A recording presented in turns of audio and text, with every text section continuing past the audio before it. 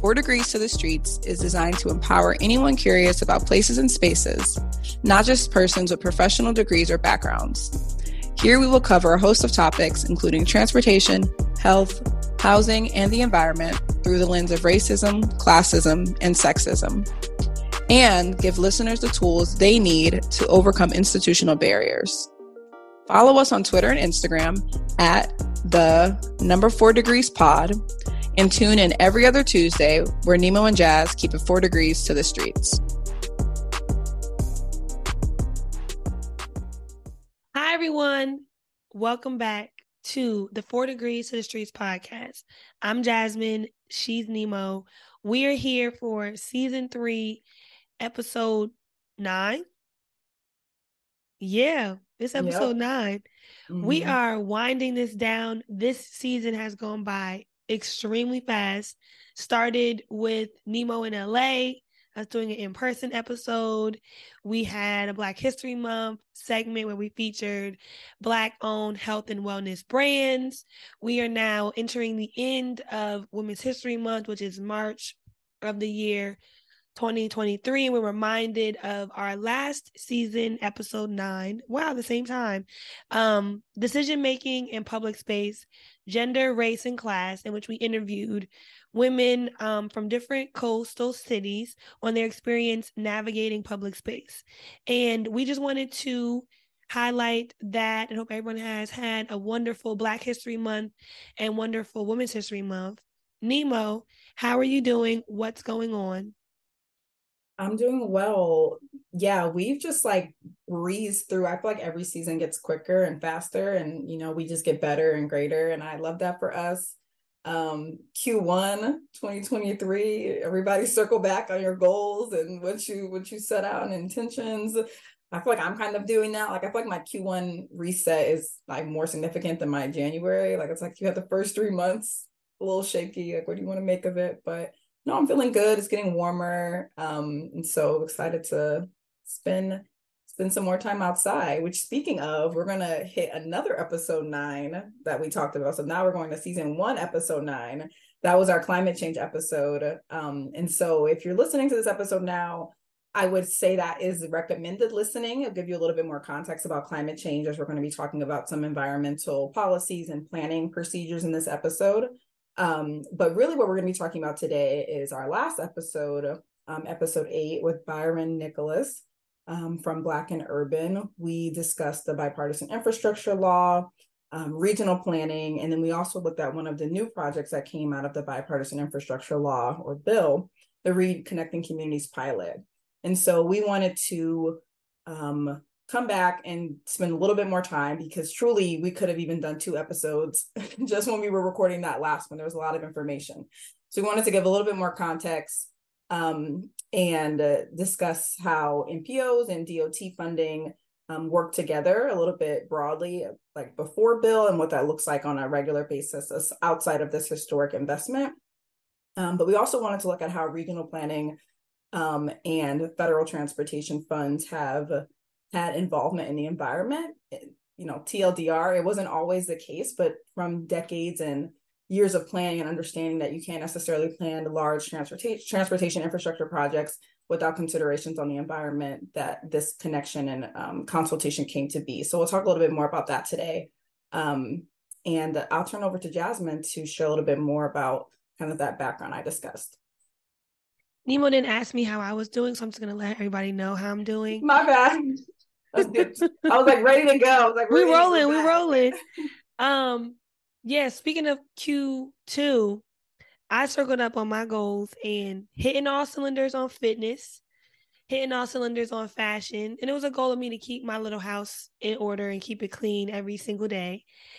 But the finance aspect of things needs a little bit of work. And so I will be recentering finance in Q2 and onward, because we got to get our lives together. It's because everyone wants to be outside. This is the year that everyone is reclaiming and wanting to be outside. So yet inflation is running rampant and eating up all of the extra dollars that we had in our pockets. And if I hear another government official talk about that $1,400, please, that was 4 years ago. That $1,400 is gone. And I know you, I think you probably told me about the Earn Your Leisure podcast, but they had a post on your salary and where it gets you depending on what city you live. And I was like, I need to leave. DC might not be the place for me because it's hard. No, I was in Texas, and long conversation about Texas on the podcast in our cost of living episode. And I was in Texas, I was in the Austin area, and I'm looking at the houses for sale, talking about low threes, 3-bedroom, 2.5 bath. I'm like looking around LA like, why am I here? What am I doing? Like, what are you doing here? And then you wake up and it's sunny and it's palm trees and you could go do yoga and eat an avocado toast. And you're like, what am I doing here? Why am I still paying this money? Right. It doesn't really make it better. Like, because if you live in a place where you don't have anything to do, then you're not spending money, you get to keep, I feel like it's all connected. It might all be connected. So to bring it back to the bipartisan infrastructure law or the bill, I'm just going to circle up on some highlights from last week's episode just to kind of refresh everyone's memory. It's an infrastructure bill with over $1 trillion, and a significant portion of it is allocated towards transportation. So $283 billion of that $1 trillion is allocated exclusively towards transportation, which includes roads, bridges, and major projects, passenger and freight rail, public transit, airports, ports and waterways, safety and research, reconnecting communities, electric vehicle charging, and low carbon and zero emission school buses and ferries. And so this episode, we're going to double down on the reconnecting communities, as the awardees for that pilot program were announced on February 23rd of this year. And so we wanted to circle up and highlight some of those projects that we saw were interesting. We also talked about regional planning in the previous episode, and regional planning, we defined it using the Plan Edison definition, saying that regional planning is a form of planning defined by geographic area, usually comprising a land area that encompasses multiple cities and counties. In the United States, regions can also cross state lines. In part because of that large geographic scope, regional planning can have many meanings and take many forms. We highlighted some examples of regional planning authorities or regional planning organizations, NPOs, including the North Jersey Transportation Planning Authority, the Southern California Association of Governments, or SCAG, and a variety of others across the country. And so the purpose of this, we also talked about the Reconnecting Communities grant. And so the purpose of the Reconnecting Communities pilot program is to reconnect communities by removing, retrofitting, or mitigating transportation facilities such as highways or rail lines that create barriers to community connectivity, including mobility, access, or economic development.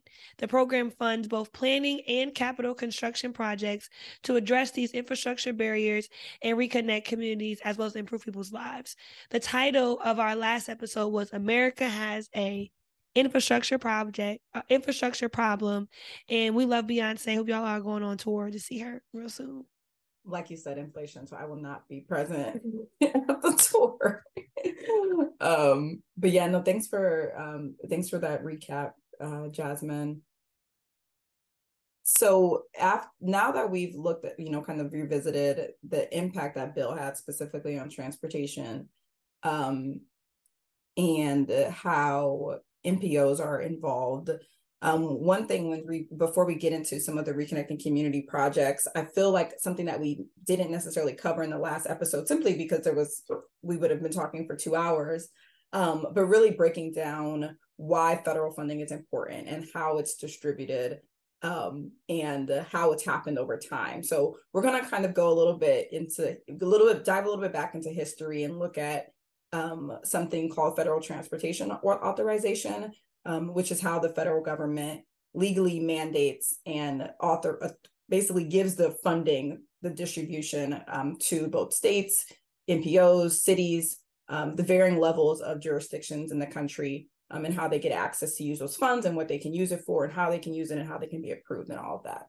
So I'll turn it back to Jasmine.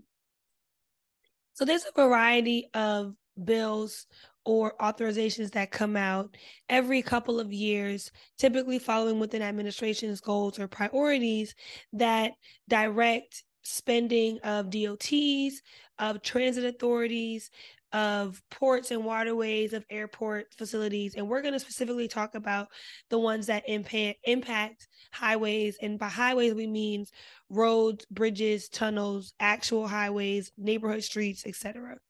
And so every federal aid program or activity, including the federal aid highway program, requires a legal authority to operate, meaning that an entity, New York State DOT, has to have legal authority to operate these roads and bridges and tunnels across the state of New York.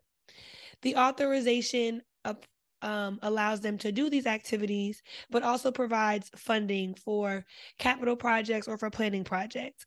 And so we began having these in the United States in 1916, as early as 1916, with the Federal Aid Road Act, and then following up with the Federal Aid Highway Act of 1921. And the titles of these bills, similar to the Bipartisan Infrastructure Law or BIL bill, always have these acronyms that often give you a sense of what the bill is going to be about. And so we have Safety Lu, which is SAFETEA-LU, and that came out in 2005, and it stands for Safe, Accountable, Flexible, Efficient Transportation Equity Act, a legacy for all users.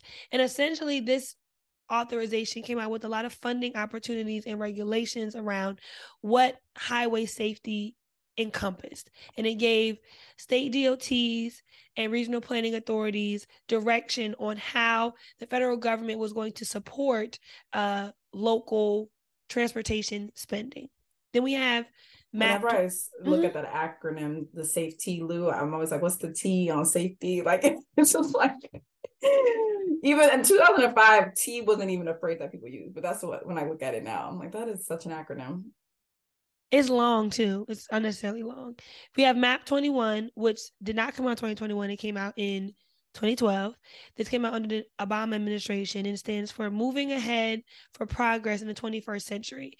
And so it's a designed measure to build up America's infrastructure. It was a progressive infrastructure, a smaller infrastructure bill. You kind of have to wonder, the Obama-Biden administration and now Biden in his own term now, how infrastructure has consistently been playing a role in his experience at one of the highest levels of government we have in the United States. And then we have the FAST Act in 2005, which stands for Fixing America's Surface Transportation. Again, this is more of a bill designed to do more of those operational and daily maintenance requirements of state DOTs. And then finally, we have what we're looking at now, the Infrastructure and Investment and Jobs Act of 2021, or the Bipartisan Infrastructure Law. And this is a long-term investment in our nation's infrastructure, different from the other two in that Safety Lu is about safety. MAP 21 is about innovative and green kind of transportation improvements. And then the FAST Act is strictly about repairs and maintenance, deferred maintenance. And now this larger bill is kind of pulling all those together and saying, look, we tried all these little piecemeal solutions. We're going to make one large bill, $1.2 trillion bill to bring all these initiatives together. And we're going to have an inclusive and equitable and safe and green and efficient transportation network on the other side. Thanks for that, Jasmine. And we'll have in the show notes some comparison charts on how these acts differ and these authorizations differ. But yeah, like Jasmine said, it definitely reflects what the priority was at the time. A lot of these were before my time in planning or transportation. So, but I definitely have heard them referenced over the years and heard them compared in different transportation settings. And so bill is no different. It's like the latest, hottest thing of like, how is this going to be used? How is it going to be different from the other ones? What do we know about the past ones and how can that impact, whether that's for competing for competitive funds and things like that. I specifically wanted to highlight Safety Lu as we think about environmental concerns and how NPOs are involved. And so specifically that act in 2005, there was a section 6001 that required NPOs and DOTs, Department of Transportation and metropolitan planning organizations, to have discussions of potential environmental mitigation activities. And with those discussions, they were supposed to include specific areas in their long-range plans and have consultation with federal, state, tribal, wildlife, land management, and regulatory agencies, essentially requiring them to talk to their sister agencies, talk to their partner agencies, talk to their neighboring jurisdictions to understand what the potential environmental risk could be, both in their long-range plans and also for any transportation projects as well. And that sounds like a pretty light ask. Like it's nothing super specific. And I'll get into that a little bit later and how that ended up playing out in some of the findings of this report, that, okay, now that this is built into one of the acts that jurisdictions use to receive federal funds, how will this happen? What will they do? How will it work? And something that made specifically looking at environmental risk and impacts, something that brought it to the forefront was about 11 years earlier in 1994, Clinton signed an executive order that ensured that every federally funded project would have to consider the human environment when taking planning or decision-making processes. And so that led to environmental justice requirements throughout the federal government. And we talk about that, and I mentioned earlier in season 1, episode 9. The requirement for NPOs and DOTs to include a discussion is very broad, and you can see it in the different NPO planning documents. We talked a lot about what those planning documents were in previous episodes. When you open those documents, say by the New Jersey NPO or the Southern California NPO or the Bay Area NPO, when you read them, they all have like an environmental justice element, and the scope and the depth in which they do this little discussion or analysis varies. I've seen NPOs simply just map what they consider EJ populations in their jurisdiction. So they'll make a map of what they consider environmental justice populations, which are, I'm gonna mess them up, but generally they are minorities, low-income persons, rural persons, and I believe persons with disabilities are also included, and elders might be included in that demographic also. And they'll map where they are using census data, and they'll overlay where their planned capital projects are located to try to say, okay, look, we have 100 capital improvement projects ranging from a small pedestrian crosswalk to a large highway or rail expansion. And here's where those projects are happening in relation to our quote unquote vulnerable populations. We can say that we're making an equitable effort because 50% of our projects are in EJ neighborhoods and 50% are in non-EJ neighborhoods, just as an example. I've seen that done.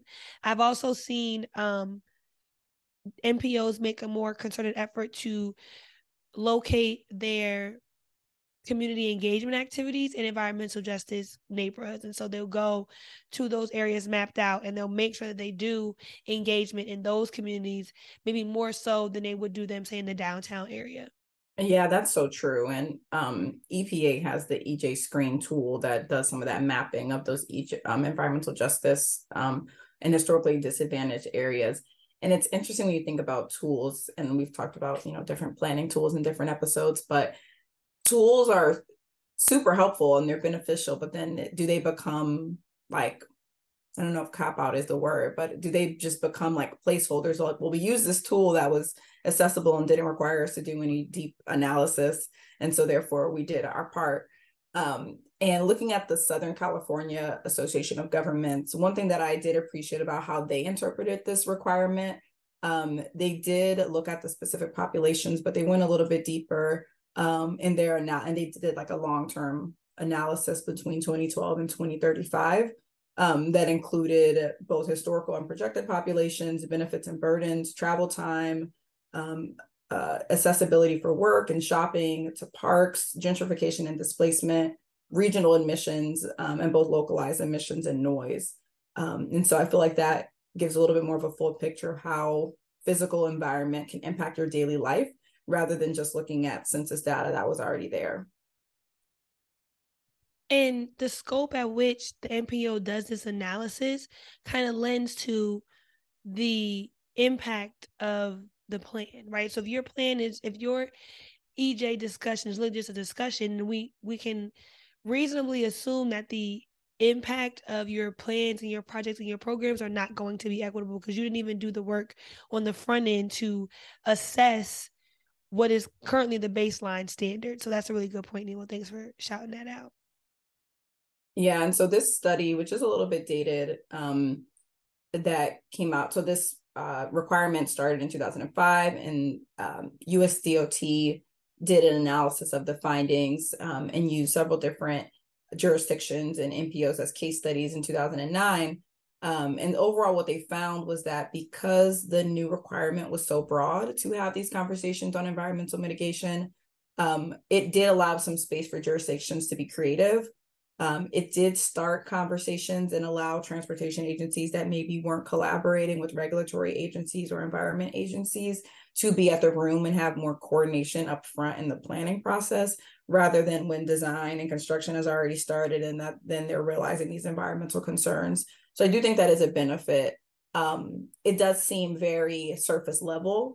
And so I'll talk in a second a little bit about what Bill is doing now to center the environment, bipartisan infrastructure law. And overall, some of the recommendations that came out was that they realized they needed to start at the planning phase earlier, and have a specific emphasis on community engagement, which is a common recommendation. But sharing this with you all just for some background of what goes on in the rooms where it happens and when they make these requirements, and as we kind of add a little bit of a three-dimensionalness to this kind of very two-dimensional idea of what it means to have federal funds and how that impacts what you see on a day-to-day basis. And so with the bipartisan infrastructure law, it has been seen as having more focus on environment, but again, time will tell on how these funds will be used and what requirements will actually force jurisdictions to use the funds for climate-friendly projects, such as transit, active transportation, so biking and walking, or they could also use the funds to make highways wider and then therefore increase demand and have more single occupancy vehicles on the road, contributing to air pollution. So time will tell, but one thing that Bill did was it revised the National Highway Performance Program. And so that makes up about half of the Highway Trust Fund spending. And so that's one of the larger pots that jurisdictions can, that is authorized for jurisdictions to spend on highways. And that specific program, they revised their mission. And so the mission is now to mitigate the cost of damages from sea level rise, extreme weather events, flooding, wildfire, or other natural disasters. And so that kind of subtly makes jurisdictions think about, okay, how can we use these funds to mitigate the environmental impacts of having all of these highways? Another thing that came out of Bill, and these are just a few, we'll have more in the show notes to for folks who want to read more in their own time, but just giving a quick overview. Something else that came out of Bill was the PROTECT program. Caution, another long acronym. PROTECT stands for Promoting Resilient Operations for Transformative, Efficient, and Cost-Saving Transportation. And so states and NPOs can use this program and tap into these funds to make infrastructure more climate resilient, more resilient. So existing pieces of infrastructure, whether that's bridges or, highways, roadways, whatever could potentially be damaged by storms or extreme weather events that we have seen as a result of climate change, they can use this to make their infrastructure stand up against those types of weather disasters. I think it's important to highlight how it centers the environment, because it's not often that infrastructure projects consider, we talked about this with Byron on the episode, was like, it's truly an equitable bill. We will see through looking at the awardees how it's implemented, but I think the purpose of the bill is really to consider people, environment, and infrastructure with the overlay of equity. So I really I appreciate you highlighting the environmental pieces. So I just want to provide some more background on the Reconnecting Communities pilot program, because that's what we're going to spend the next portion of this episode discussing, the awardees. And so ironically, I think the day the episode came out, the awardees were announced. And so we had to circle back and bring y'all this information. And so the USDOT... Well, I was going to say, and now in the time we've taken to record this episode, like this follow-up episode, there's been a lot of conversation. There's been a lot of reports. There's been a lot of data that's been coming out about these awardees. And so I'm excited to talk more about it. And, we may even do another follow-up later, because stuff is happening every day with these awards, it seems. There may be a bonus episode We'll see. So the USDOT announced on February 28th that they awarded $185 million to 45 communities through the first round of funding for the Reconnecting Communities Pilot Grant Program. The awardees included 6 capital construction grants and 39 planning grants. And they have a map, which we'll include in our show notes, which shows where the projects are located geographically. And it's pretty widely dispersed across the United States. You see a concentration in the Northeast, that being DC, Philly, Jersey, New York. You see a concentration in the central part of the country, where you see Chicago, Detroit, you see Columbus, Cleveland, you're seeing St. Louis. You see some concentration in the more central Midwestern parts of the states in Oklahoma, Kansas City, and then a deep concentration on the West Coast, San Francisco, LA, Seattle, even some projects down in Florida. I will know, however, that the infrastructure projects were most commonly the capital construction projects were most commonly found on coastal cities. So we see Tampa, New York and Jersey, Chicago, Detroit, Buffalo, and LA. Those are all cities that are on the water. And what's important to note about those places, that they're usually older cities with older infrastructure. And so it kind of makes sense to see those projects there. Further background on this is that only 20% of the funds allocated towards the Reconnecting Community Pilots program were awarded in this 2022 round of funding, which means there is still a huge pot of money available. So we will be seeing further applications open. So if your community wasn't able to submit or your project wasn't selected, don't give up. Only 20% of that money was used. So they allocated $1 billion towards the Reconnected Communities pilot program, and only $185 million of that was used this round. So we'll see a lot more opportunities for funding. Just looking broadly at the data, the raw data for where these applications came in, they received a total of 414 applications, representing cities, counties, tribal governments, state governments, nonprofits, public housing authorities, special government districts like a downtown improvement district or the waterworks district, and then also higher education facilities such as a public university.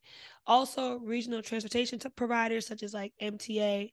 And then those represented, the most came from cities, counties, and tribal governments, and then state governments, then nonprofits. And then there was a really big concentration of those special government districts. Around 16 applications came from those areas. And we received, not we, but the USDOT received requests for $1.6 billion was requested between capital and planning grants. And so $1.4 billion was requested for capital construction funds, which on average, people requested about $16.8 million. And the state that submitted the most applications was California, with 49 different applications. Now, California has a lot of cities, but that's a lot of applications. Don't you live there? We do need help, but that's because the next state with the most was New York, with only like 10. So it's like, wow, California, you are doing a lot. They said we're getting it. Those who ask and you shall receive. Closed mouths don't get fed. Yeah, no, thanks for that breakdown, because that's just information that, context that could be helpful for people who do work in jurisdictions or partners. Like you said, nonprofits are also eligible. So it's not just, city or local governments, and kind of knowing what you're up against and who else is competing is good to know, and good to know who is interested in this specific project. As Jasmine recapped in the beginning, to remove barriers that were created through the construction of highways, and repair neighborhoods that were also impacted through those barriers. And so the split between capital projects that will actually receive construction funds to have shovels in the ground, versus planning funds that will be used for, assistance with getting to the design or construction phase. So kind of the more beginning steps for projects. And I think some projects may have asked for construction funds, but then received some planning funds too. So what they asked for and what they got varies. It wasn't, they said this is what you get, make do and manage, and we'll talk a little bit about that too as we go through some of the highlights of the projects. But so New York State and Buffalo, they received the most funding on the capital side at 55.6 million. And so that project is Route 33, also known as the Kensington Expressway. That highway construction project split and displaced a significant amount of the Black population in Buffalo. And when that construction happened, it displaced the Black population to the east side of Buffalo. And that side of the city has less access to amenities. So in terms of jobs, grocery stores, banks, and even with the construction of the highway, it was in the 60s, sorry. In the 60s, not much has been done to revitalize that neighborhood, even through, with the 50, 60 years that have passed, it's still very much the same. And so what this capital construction funds will do is put a 4,000 foot cap over the expressway. And that will hopefully reconnect the east and west roads that were severed, add green space and parks, include complete streets. So thinking about roadways to serve all users. And so that's what some of the goals that they are planning to do for that project. Another capital project that received a bulk of the funding was Shoreline Drive Gateway in Long Beach, California, that received $30 million. And so currently that project is a high-speed highway that divides neighborhoods again. So it divides the working class Magnolia neighborhood. And the overall goal of that project is to move vehicle traffic with an emphasis on moving pollution away from the nearby schools that are in that area. And when that project is completed, some of the benefits are reducing barriers to having community park space and removing some of the safety hazards on that existing high-speed highway. Nima, when you read the little blurb that was available, which we'll have in our show notes, did you feel convinced about either of these projects? Yeah, so it definitely requires some more investigation. When you look into it, if you dig and if it's available, you can find the actual proposals that they submitted, which gives a little bit more context. I don't know if I found it for either of these, but I know Buffalo's been talked about a lot, so that one might be available. But I think most of it is very high level. It's hard to say what made one project more appealing to receive funding than another. Because if you look at their proposals, there are several criteria that the government the applicant had to show proof of and make a good case for. And so looking at one's argument, could it really be different in terms of what's assessed? One area could be stronger. So one jurisdiction may have already done a lot of community engagement and planning, but another jurisdiction could have a significant need, and they have the data that shows that. So it's like, how do you weigh one of those compared to the other in terms of what would have the most impact? I'll just note that the Buffalo project, they received $55 million for a total project cost in their quick little blurb that was $1 billion. So there should be, when we talked about it, some form of a state or local match, meaning that the federal government has contributed $55 million. The local government, whether that's the state or the Buffalo DOT, the local DOT for Buffalo, is also contributing another $55 million or $30 million, something towards the project. Because if the project is going to cost $1 billion, but you're only getting $55 million, you're not going to be able to get it done. And so I think it'll be a while before we start seeing shovels in the ground for these. But I mean, getting halfway there is much an accomplishment.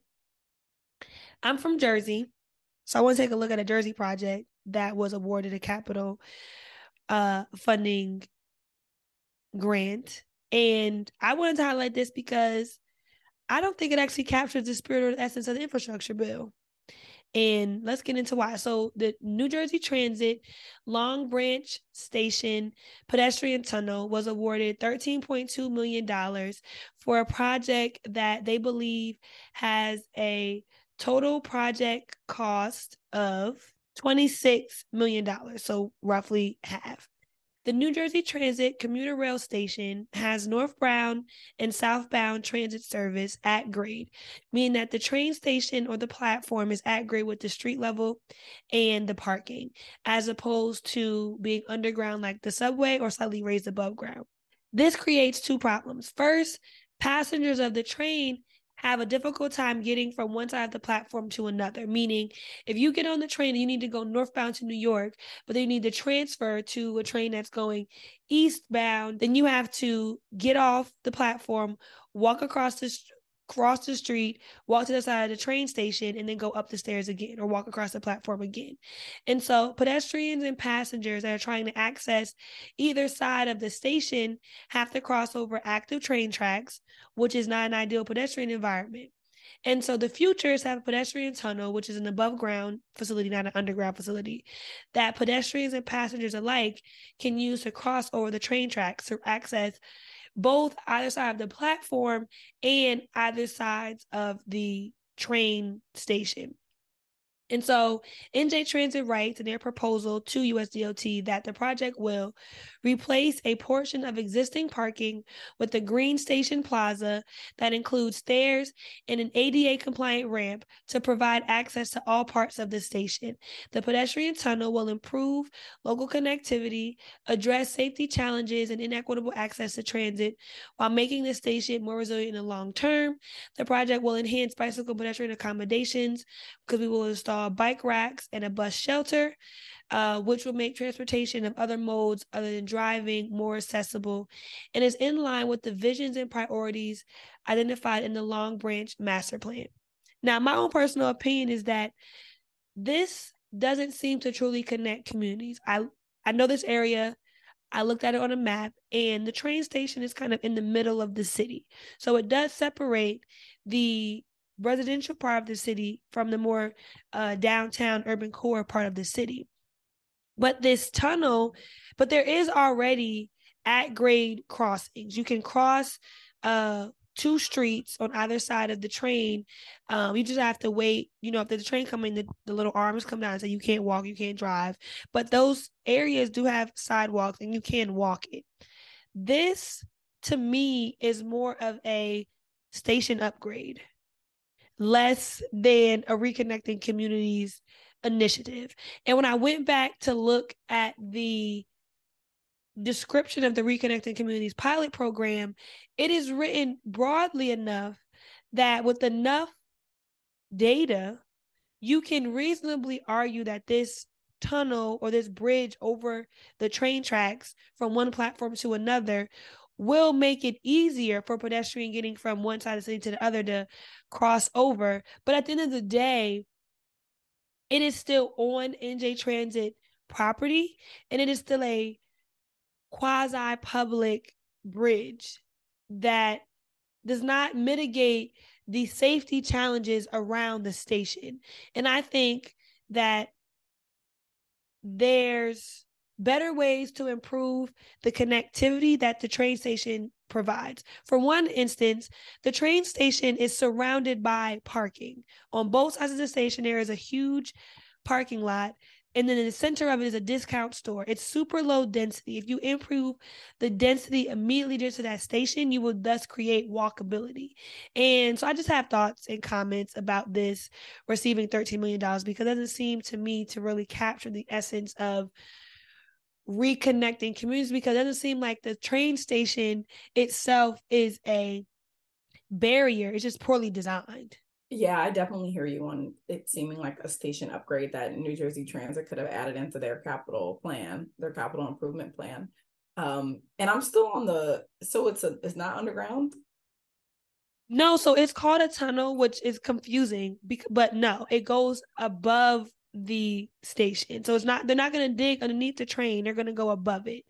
And the news articles that came out, the first article came out about this in 2021, where the then mayor, included this in his downtown redevelopment effort, which is the first time it came to the foresight. And now they must have wrote a plan, but it does to me feel like a station upgrade ultimately. Because that's a pedestrian bridge, which if it was titled that, then I automatically would have just not been interested. Like, there were a lot of pedestrian bridges, and to me, a pedestrian bridge is so anti-pedestrian. It's like, we know this street is so dangerous, we just gave up. I just go over it, like fuck it, because the street is so bad. Yeah, we never did make that Vegas real, but for anyone who's been, just a headache. Mad pedestrian bridges in Vegas. Like, just make the street safer. Like, why do I have to go above ground in 120-degree heat and walk up some stairs? And if you miss your pedestrian bridge turn, you stuck.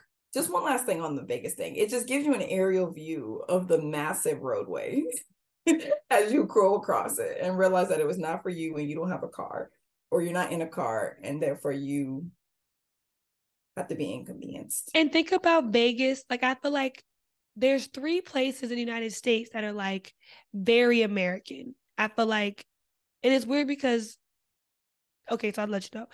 Vegas, Atlantic City, which are basically the same, and New Orleans. So let's just take AC out. Vegas and New Orleans are like American tourist destinations. But think about how different they are. Like, New Orleans is very walkable. Like, whatever the tourist part of New Orleans is like dense and walkable. You can enjoy all of it on foot. But then Vegas is like this terrible car enclave. And it's like, why do you have all these people drinking and gambling, but they can't walk anywhere? Ew. It's bad. It's so bad. And then there'll be no cabs. And then the Ubers that's a whole. And then it's 125 degrees. Like, okay, so we're going to need to have a follow-up episode on Vegas. America cities. So one of the planning projects I got awarded that I wanted to touch on, and we did a little bit in the previous episode, but again, like I said, more data, more reports have come out, more reactions, is Reconnecting Claiborne, and that was submitted by Louisiana Department of Transportation in the city of New Orleans, and they received $500,000, $500,000 to be used for community engagement efforts in the Claiborne Innovation District. That's kind of a one-sentence summary of what they were allocated that $500,000 to do. And a little bit of context before getting into the project. The Claiborne Innovation District was completed in 2017, 2018, and that was a 19-block transformation of space beneath the elevated portion of the I-10 expressway along Claiborne Avenue. And so that included green infrastructure, improved cultural spaces for arts, crafts, produce, seafood vendors, and it also had plans to include classrooms and exhibit space, technology, educational demonstrations, youth programming, health, social services, and all those things. Really an innovation district built with the residents and the community in mind, I would say. And so this project kind of continues on from that. So the overall plan that Louisiana DOT submitted included improving the section for cultural amenities, bike and pedestrian safety, and doing enhanced lighting, and then also doing safety improvements on the overpass ramp, the on-ramp, and the off-ramp for safety and burial removal. And so that part and then also when they do that, they'll remove part of the infrastructure, and then that land could then be available for affordable housing, and then focusing on commercial real estate for local businesses was included in their proposal. And so to complete the items that they requested above, the total cost was $95 million, and they requested $46 million, and then they received $500,000 for planning.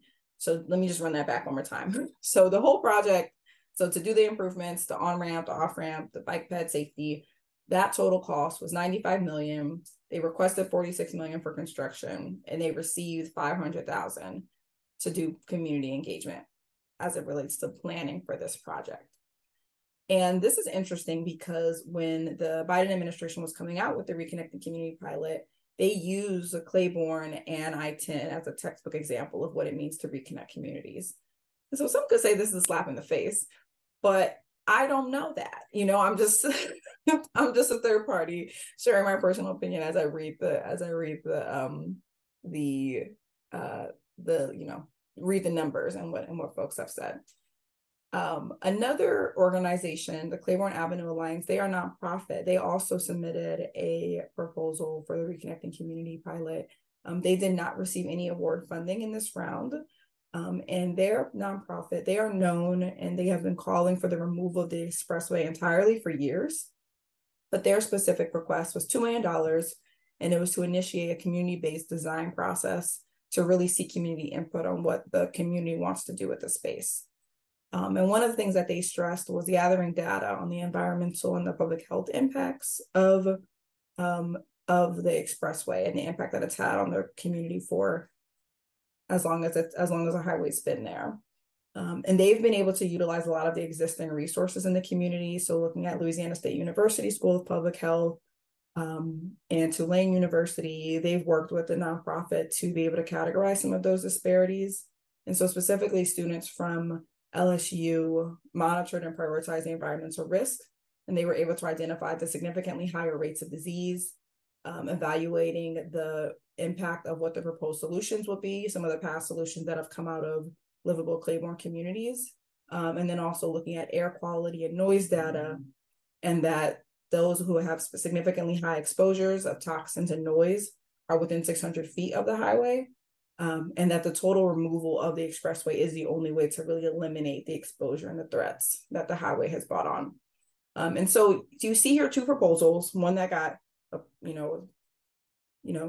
chunk of planning funds and one that didn't get awards at all, but that have slightly different approaches and ideas of what they want to do with that space. So I think it will be interesting in the years to come to see how these groups either collaborate or what happens with the community engagement efforts that Louisiana DOT and City of New Orleans were funded with, and what the nonprofit continues to do, as they have said that they are going to continue to push and fight and seek funding opportunities to have that community-based design process and really pursue what it would look like to remove the expressway. Now I'm wondering, just playing devil's advocate here, how much of the USDOT's decision-making was because there were two applications for the same facility with different priorities? And if their decision to say, okay, look, Louisiana DOT, here's $500,000. Y'all need to go back, circle up with your neighborhood, figure out what you want, because we were just received a really in-depth application from a nonprofit that seems to be active in your community with a different, maybe not a full 180, but a different approach to how we should address this facility. And so I'm just wondering, as I'm listening to your narrative on it, how that played a role in it. Yeah, no, that's a good question. I completely agree. I wonder how they look next to each other. But again, as someone who may not live in these spaces and may not know the players, as you think about the funding awardees at a high level, you wouldn't even know that there was multiple applications. You wouldn't know who, from where, and what applied. But we will have it in our show notes. I do think the level of work that went into both proposals was really interesting and thorough. As I just mentioned, with the rates of the public health impacts on the community, this is like an emergency. This can't wait. Whatever does happen, whatever is going to take place to hopefully reconnect this community and mitigate some of those impacts that are harming the people who live there. So another one that was fun and that we're not going to get into, which is a planning program, was Planning the Stitch, Reconnecting a Torn Urban Fabric. And this was in Atlanta. And the Stitch, for those who may not know, is a highway capping project for the downtown connector, which is in downtown Atlanta. And that covers, say, about 5 or so miles, probably about 3 or 4 on and off ramps and spaghetti's crossings. And the Stitch has been a very well discussed topic in Atlanta planning circles because the highway, similar to most others, contributes all this pollution and traffic. But the difference is it's in a downtown environment. It's not in a necessarily truly residential environment. And so I think that's why it hasn't gotten as much draw and attraction, because it seems like something that quote unquote downtown business interest want rather than a neighborhood. And so the link to the Stitch ATL will be in our show notes, and you can peruse their website and their frequently asked questions and see what that initiative is about. But they received $1.1 million in planning. And so from their website, they are in the true planning stage. They intend to kind of start the construction in 2024. So they want to be in planning 22 to 23, engineering and design 24 to 26, and then construction 26 to 32. And so we'll see what happens with their planning efforts for this project. Yeah, so we really just touched on a handful of the awardees. How many were there? There were 39 planning awardees and 6 capital construction awardees. Yeah, so even just you could see in the few that we've just talked about, there's a lot to be said about each project, what went into it, the background. We could talk about the demographics, we could talk about the data, we could talk about the history. And so I think this pilot is really interesting in starting a lot of conversations for how we think about federal funding. And like Jasmine said, the equity overlay on federal funding and the priorities of an administration. One thing to note, the Inflation Reduction Act did establish another program that can be used for similar efforts, the Neighborhood Access and Equity Grant Program. And there's supposed to be more announcements coming on that later this spring. So who knows, even by the time we drop this episode, there might be more on that too. But overall, I think wanting to come back to this topic from our last episode and really just give more examples to how this is happening in real time, how regional governments, how regional planning organizations and local governments are working together, really in the room where it happens, in their offices, on the ground with communities, to change what we see when we walk out and go, see our streets on a day-to-day basis. And so this topic is always very interesting to me, just as a current city dweller, as I think about what makes me feel safe when I'm a pedestrian, when I'm a driver, when I'm taking public transit, and what overall as a nation we're prioritizing for people who are using different forms of transportation. So that's kind of my 2 cents takeaway. I'll turn it to Jasmine to see if she has anything else before we close out. I just want to highlight a ugly elephant that could potentially be in the room. Politics is real. And I'm not making an assumption that there was any sort of coercion or hand-holding, but we do live in America, and things happen. And so you have all these towns and cities and states submitting to USDOT a request for funding. And each of these cities and towns and streets sit in someone's congressional district, in someone's House of Representatives district, and people talk. And so you don't know how much of that is influenced, which projects were or were not selected. And I think as we navigate planning, Byron alluded to this in our episode around, he didn't realize how much politics played into the role of being a planner, especially when you work in government planning. There is a sense of there's a finite number of resources. Every city needs $1 billion to do 1 billion different things. And even within cities, we might need $1 billion for water. And that's in competition with $1 billion for the bridge. And that's competition with $1 billion for new books for the kids. And so whenever money is involved, it's very important, as we know this podcast is designed for tools and for education, to be mindful of the political nature of the world that you live in. And when dollars are being distributed, you have to acknowledge that there's politics and deals and all of those things that could potentially be happening. Yeah, no, I think that's a good point. As we are like sitting here trying to do like 1 + 1 is 2, what happened in the room? Yeah, that's real. I think we talked about maybe doing an episode next season on like political leaders and planning. We're Black women, so we're likely going to highlight Black women who have been who are elected officials. And so I think that will be an interesting theme as we think about next season too, and how it relates to, as we've spent 3 seasons talking about the process, the tools, and the planning, thinking about the politics that happens, which is definitely hand in hand with it. So thank you for joining today. We have one more episode left this season. We hope you will join us. We drop episodes every other Tuesday when we're in season. And you can follow us on Instagram and Twitter at @4degreespod. Peace out, y'all.